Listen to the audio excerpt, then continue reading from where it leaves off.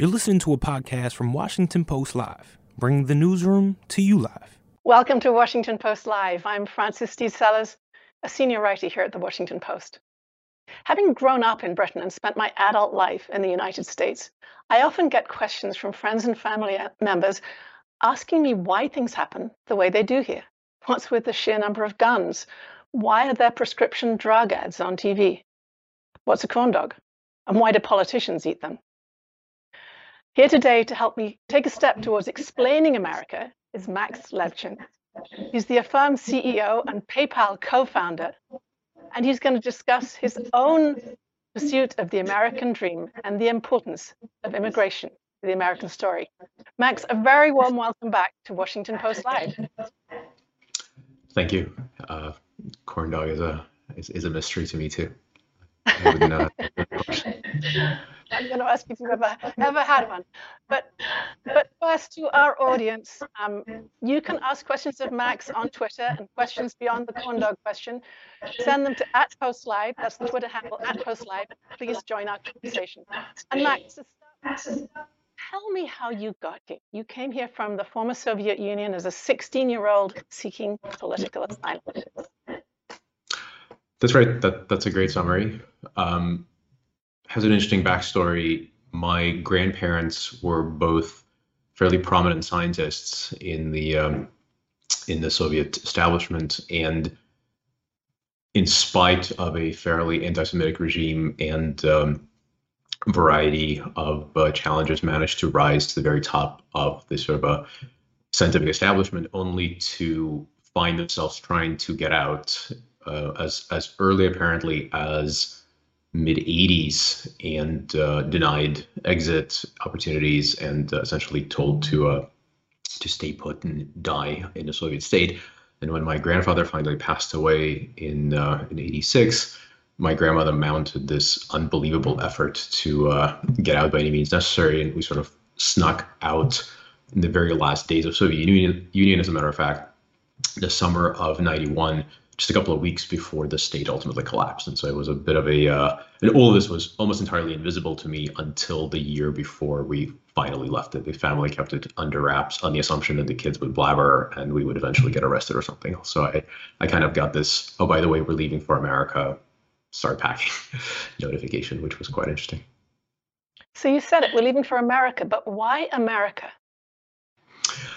I think there are two parts to that announcement. One part was we're leaving, the country's collapsing. I was due to register for the mandatory draft. There's all sorts of reasons to get out. And then my family was quite worldly. They sort of understood what economic opportunity meant, and they saw there was none of it where we lived.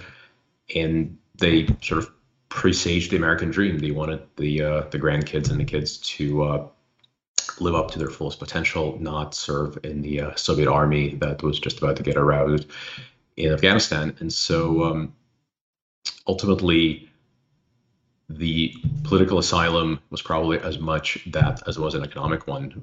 We went to the US so that I could study in a school that would allow me to build on my natural advantages and whatever may come. Obviously, I was extraordinarily fortunate from that point on, but that was the seminal point of what happened to me. Do you remember sort of legal and logistical problems at that stage, or did it go very smoothly?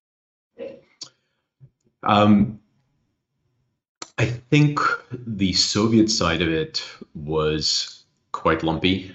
We had to do all sorts of contortionist things, including I think there was a moment in time when my grandmother had to obtain a birth certificate, and the city where she was born flatly denied her because they figured out why she needed it. And there was a sort of a long and protracted bureaucratic battle. But at the time, at least, US was still very much motivated by what was called Operation Exodus, which was a political and economic attempt to save the Soviet Jewry and allow people like my family and me to come to the US. And once we were able to apply for political asylum in the US, the process was actually fairly smooth at the time. I think it was seen as a politically supported effort from the outside looking in. Obviously, I don't really know, but when I remember when we moved to Chicago in '91,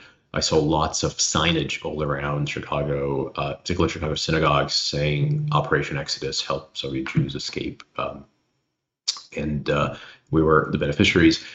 And the real kind of the only moment I remember my family of having an elevated heartbeat was, would we be able to get a full refugee status or something less? And I certainly couldn't pretend to remember or know really what that meant. But I remember them being extraordinarily stressed out about, would they be allowed to work in the US? Would they be able to get jobs, or would they have to ultimately go to some other country where they would be allowed to work and contribute to society? And so we're very lucky. Of course, we got the full sort of welcome, and within 10 days of arrival, both my parents were working extremely menial jobs, but they were happy to be able to start making some sort of economic movement forward. And I think they were a mechanical engineer and a poet, as I remember it. But tell me, just, 16 is such a formative age to arrive. Teenager, you arrive in Chicago. What were your feelings right then? Were you excited, or was it incredibly daunting? Or both, I guess. I was unbelievably excited, actually. I was, I would love to tell you some sort of a heart-wrenching story of little Max missing the homeland, but I was probably smiling ear to ear every day. One of the really funny but sort of memories that stuck with me, we're flying in the very last Pan Am flights. Pan Am declared bankruptcy before we left Moscow, and by the time we landed in the US, there were sort of just a few flights left. But of course, sitting in the very, very back of the plane, flying from Moscow to New York City, sort of en route to Chicago, and I snuck into first class and snatched a copy of Computer Shopper, which was this ancient now magazine, sort of about 10,000 pages, kind of a scale catalog of computers you could buy. And in full seriousness, went to my mom and said, "Hey, we have something like $300 something among 5 of us. Do you think I could have 250 because I found some extraordinarily inexpensive computer we could buy so I could continue doing what I love doing so much?" And she said, "Absolutely not. I mean, our rent will be consumed by the total amount of money we have between us. But I'm sure it's a land of opportunity. You'll find your way to a computer." And I happen to have a relative in Chicago already. One of the earlier, my grandmother's son, my uncle, got there a little bit before us, and he'd already found a job as a software engineer. And so his welcome gift to me was a trip to CompUSA, which I think is now sadly defunct, where he bought me the absolute least expensive computer money could buy. And from that point on, I was in heaven. So just to sort of finish these formative years, you went from there to the University of Illinois in Champaign-Urbana. And I'm aware that many of the PayPal founders came from there or Stanford. So I'm sort of thinking of this as a transition to these bigger ideas that you embraced as you move ahead. You clearly have this entrepreneurial spirit, but what did university do for you? And I have to say also, it's probably the corn dog capital of the United States, right there in the middle of the cornfields. That's why I feel so embarrassed. I've seen many a corn dog in my trips to county fairs, but I have to honestly admit that I don't believe I've ever had one. The idea of a deep frying mystery meats was already suspect to me then. So what was really amazing about U of I, so I went to U of I a little bit on a, it's not exactly a lark, but I literally asked a friend sort of, where do smart kids from this high school, I was in a regular inner city high school and was still trying to orient myself in the US. So I asked one of my best friends, where do you go for school if you want to study computers and can't afford anything? So there's exactly one school. It's called University of Illinois in Champaign-Urbana. It's a great computer science school, and you can probably get some scholarships. And so that's sort of how I navigated my path to Illinois. And I owe a huge amount of what I am and what I've been able to accomplish to those 4 years, where one, I was extraordinarily lucky. Mosaic, the first graphical browser, was invented on my campus the year I matriculated. And so I sort of got a front row seat to what the future would look like. And my plans to become a PhD, just like my grandmother and my grandfather, evaporated because I saw all these really smart kids go from, wow, this is really neat, to, wow, you can build amazing companies and ideas and businesses out of it. And so I was bitten by the entrepreneurial bug, obviously. But the probably more kind of a subtle impact I got from school is you go from a world of abstract ideas for, family of scientists to this very pragmatic universe of big ideas can be commercialized. And especially for a Soviet kid, this notion of commercialization was somewhere between a dirty word and kind of a abstract construct that I didn't really understand. And being thrust into that as an opportunity was just amazing. I saw all these, Netscape was formed basically on my campus, and Mark Andreessen and 5 others left Champaign to build what soon became a publicly traded company. And so all these lessons were kind of flashing in front of me, even as I was sort of still gorging myself on computer science lessons. This idea that you can take a science you love and turn it into a force for commercial and ultimately societal impact was really, really transformative in my head. So, Max, you've written that immigrants in particular make successful entrepreneurs. Can you elaborate on that? What is it about immigrants that allows them to pursue these paths? I think it's a combination of two things. You have absolutely nothing to lose. It was not an exaggeration. We literally had a couple $100 between 5 of us when we came to the US, and it was very clear that you have to learn how to swim very, very quickly, otherwise you're going to drown. And as a result, you have this willingness to do anything and everything to survive and get ahead. But you also are going from 0 to 1, which means that you very quickly learn this lesson that if you just try as hard as you can, there's probably good things that will happen. And so you're empowered by that idea. Go as hard as you can, as far as you can, and there aren't really any limits because you came from nothing and there's no fear of dropping back. And so I think it was a combination of those things. I think I've seen that movie over and over again, both as a co-founder with other people that came from other parts of the world, and certainly as an investor these days, just over and over the story of a plucky immigrant who comes in with nothing to lose and everything to gain plays out to these amazing companies. So let me dig a little deeper on that, because is there something quintessentially American about that process? Why did it work here? Because maybe things have changed a bit. Why was America such a great place to do these things?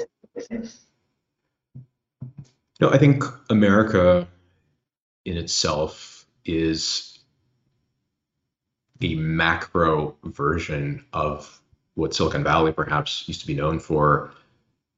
Failure is not a permanent state. You are expected to fall on your face every once in a while, and no one permanently casts you aside and declares you useless, even if your first attempt doesn't work.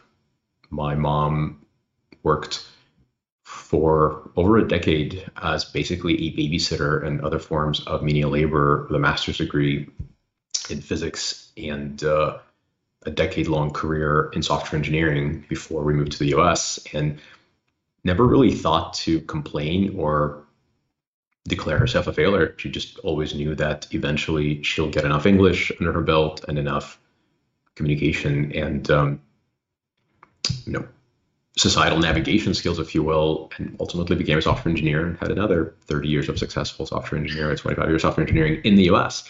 And so this idea of just kind of, you don't give up because this country has lots of shots on goal embedded into its structure. No one will cast you aside because your resume doesn't have sort of perfect buildup, which is very much true in the majority of the world still. I think this is especially exaggerated in Silicon Valley, where you're expected to fail as an entrepreneur over and over again as you earn your stripes, and then you really get funding. I think the US is kind of a somewhat milder version of the same idea. And you've actually stolen my next question out of my mouth, because I was thinking, how does your immigrant experience sit behind the founding ideas of PayPal? And you're saying the sort of willingness to fail and start again and try again and pick up and go on. Yeah, exactly. I think a lot of us actually get the ideas and the constructs that we pursue as entrepreneurs directly from personal or professional failures. PayPal was pivot after pivot after pivot. The company itself kind of failed internally to gain traction in our original idea, and the original idea modified and on, and eventually kind of figured itself out. And obviously PayPal is now a giant, very successful company. My current project, Affirm, sort of throwing it back to University of Illinois, one of the earliest fundraising ideas I had as a still student at U of I was to get a credit card, which of course did not exist as a thing where I grew up in Soviet Union, and use that as a vehicle for funding my first two companies. That promptly wrecked my credit, and even though by the time I was a independently wealthy young man after PayPal's IPO, I still needed co-signers to get a cell phone plan and to buy my first real car. And so that sort of stuck with me, this idea that some systems in the American society are woefully behind others. All these discontinuities present amazing opportunities for somebody who wants to fix the system. Affirm is fundamentally about reinventing credit and giving it where it's due. And people like me, sort of immigrants, students that had missteps in their youth, but then ultimately ended up in a really good place, they all deserve access to credit that's significantly more up to date than the ancient system that was invented in the sort of between 60s and 70s, which is what we still have in a lot of places in this country now. So I think you inevitably go back to these personal experiences and leverage failures to build something interesting in you. And a lot of times it doesn't work, but when it does, it's extremely rewarding. Do you make a specific effort in any way to employ immigrants at Affirm? Is there an ongoing sense that you can embrace this sort of energy and willingness to fail and learn again? I think these days Affirm is now a 2,500-ish person company, and we are still very actively hiring. Therefore, being so picky as to say only immigrants should apply is certainly not our strategy. But I do find it that on average, the drive and the motivation that I find, not just in immigrants, but generally speaking, you don't have to be born outside of the US to experience being underexpected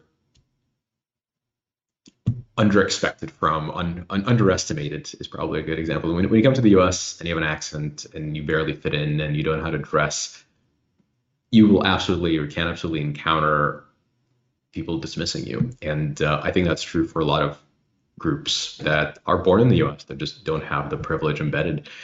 And it does turn out that a large percentage of those people, especially the ones that are trying to break into tech, break into entrepreneurship, are unbelievably hardworking. They just have this unstoppable motivation to get out there and prove that they can. And so I love hiring those people. And we are fortunate enough to have quite a large representation of both underrepresented groups and in particular, quite a lot of immigrants as well. But gosh, from a business point of view, is it easier for a business to hire highly skilled immigrants from elsewhere than to reinvest in the US educational system and try to make more people have that sort of sense of drive, willingness to fail and then move on, and confidence that they'll get somewhere if they move on? But that's certainly that's certainly my politics, if you will. I'm long on the record saying that at the limit, I'm not sure how viable it is, but when we graduate, I was lucky. By the time I graduated college, I was basically eligible for a green card, and 5 years later, I was eligible for U.S. citizenship. So my path was assured to at least the degree that it can be. There's plenty of brilliant immigrants that come on student visas or some sort of restricted visa or H-1s with the limited work visa. And I think we're, frankly, as a nation, making a terrible mistake when we are telling them, especially after college, hey, thanks for the 4 years you invested in learning all we have to offer in America. Now, please go back to your own country. I think that is a pretty silly policy. And I understand that immigration politics are unbelievably complicated, and there's quite a lot about skilled labor and unskilled labor and the juxtaposition of the border crisis. And so none of it is to be dismissed, but just a pure economic self-interest, we manufacture, or rather, we take on brilliant, unformed talent, we form it with undergraduate and graduate schooling, and from my point of view, fail to take advantage of the fact that we've just created these brilliant people by sending them back to their country. And I'm glad perhaps that they're going to their home nations to build economies there. But selfishly, I wish they would stay here and start companies or join companies like mine. So I couldn't agree with you more that immigration reform is a very, very difficult issue. But many large immigrant receiving countries like Canada, like New Zealand, have had point systems so that they can bring in the people they need to fill certain entrepreneurial and business needs. Is that the kind of thing you think would make sense in this country? I remember actually, this is interesting, but I remember chatting with my mom right before we left for the US, where she had said that one of her coworkers, another software engineer with an illustrious education background in Soviet Union, was able to get in to Australia. And on the one hand, she was quite stressed out about what if America adopts a point system? What if we can't qualify? What if we don't qualify? On the other hand, the certainty that this particular person had when he had a perfect GPA from some sort of a Moscow State University or some sort of MIT equivalent in Soviet Union, obviously a brilliant physicist and engineer, and was very much in demand. And it took him a trivial amount of time to get to Australia as soon as he was able to get in touch with the Australian embassy. And so some form of, and again, the point system, I feel like it has an opportunity to both be gamed and potentially exclude people that shouldn't be excluded, but some way of measuring what this person has to contribute to the economy, I think probably has merit, and we should consider it. And again, I'm infinitely more comfortable talking about software engineering and entrepreneurship than I am about political reforms. I consider myself fairly apolitical. I do think that there are brilliant people that would be better off for all of us within America than outside. And I know that the space is ultimately not infinite. So there are some people that will be overlooked or excluded, but we would all be better off if more immigrants could start more companies or join amazing companies that contribute. So among the immigrant co-founders of PayPal, and notably Peter Thiel, some have taken a far more hardline approach than you. Do you see that as short-sighted, or why is this happening right now when they gain so much from coming here? I'm certainly not qualified to speak for anyone else but myself. I do think that the overall approach to immigration as a more must come or fewer must be allowed in is a reflection of a zero-sum versus pies getting larger mentality. And as an entrepreneur, I certainly deeply believe that I would be insane not to believe in America. I think I'm a dyed-in-the-wool patriot because I owe everything I have to this country, and my gratitude is infinite. And I do think that the pie is getting larger. I'm a big believer in what Warren Buffett has to say. He's been observing the U.S. economy for a very long time, and every time I see him speak, every time I've sort of been privileged to speak to him, his attitude has never been different. It's best years are ahead of us. We can build more. It is not a zero-sum game. The pie is getting larger. We should just continue expanding what we've built here. This experiment is working, and I believe that wholeheartedly. And so, as a result, I think the idea of what if too many people come in is a silly, frankly, attitude. I think we want more people building the economy. I think the close the door behind you. There's already too many of us in here is just very short-sighted and suggests some kind of a zero-sum fears, which I don't subscribe to. So I have to ask you, when you say that about the number of people pouring out of Ukraine right now, your former homeland, and how you see and what you think about refugees coming in large numbers and what the country can do to help them.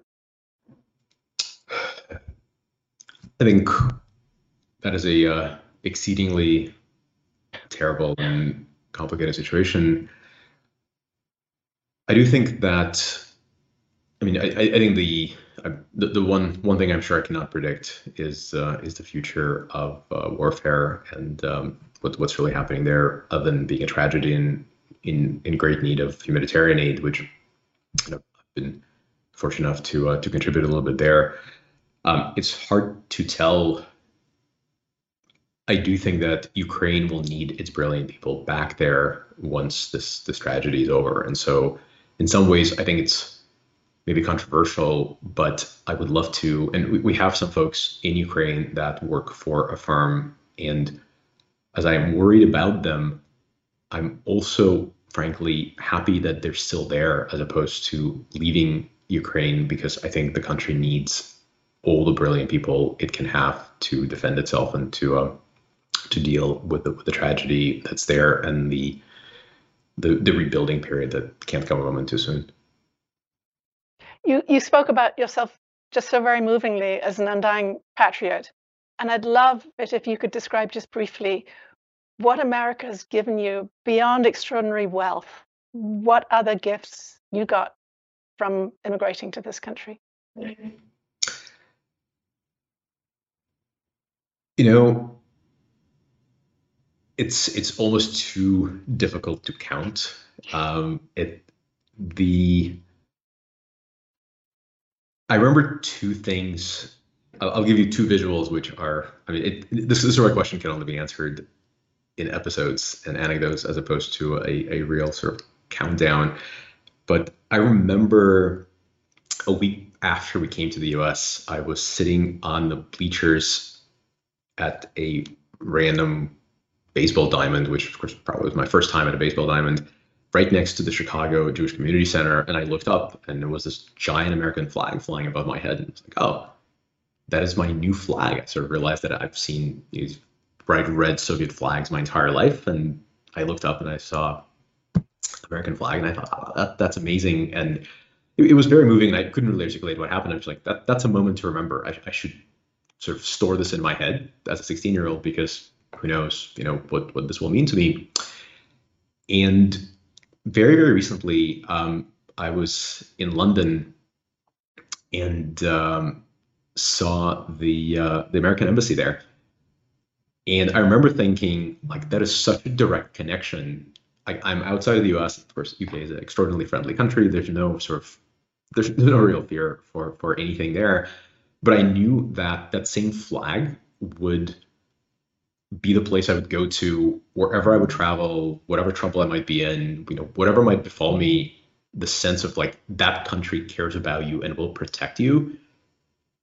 It was really profound, and I sort of felt this emotional moment of overwhelm where I thought, wow, I don't think many people worldwide enjoy that sense of security and safety that comes with being a part of a large nation like this. And I think variants of that idea are just, frankly, as an immigrant, you can't take this for granted, especially an immigrant from an oppressive regime. And I think that's probably the most important now that I have kids of my own. I sort of, if we get lost in some godforsaken place, just find an American flag and you'll be okay. And I think that's a fairly amazing thing to think about. What a great note to leave you on. Find an American flag and you'll be okay. Max Levchin, thank you so much for joining me today to talk about immigration and your own pursuit of the American dream. Thank you for having me.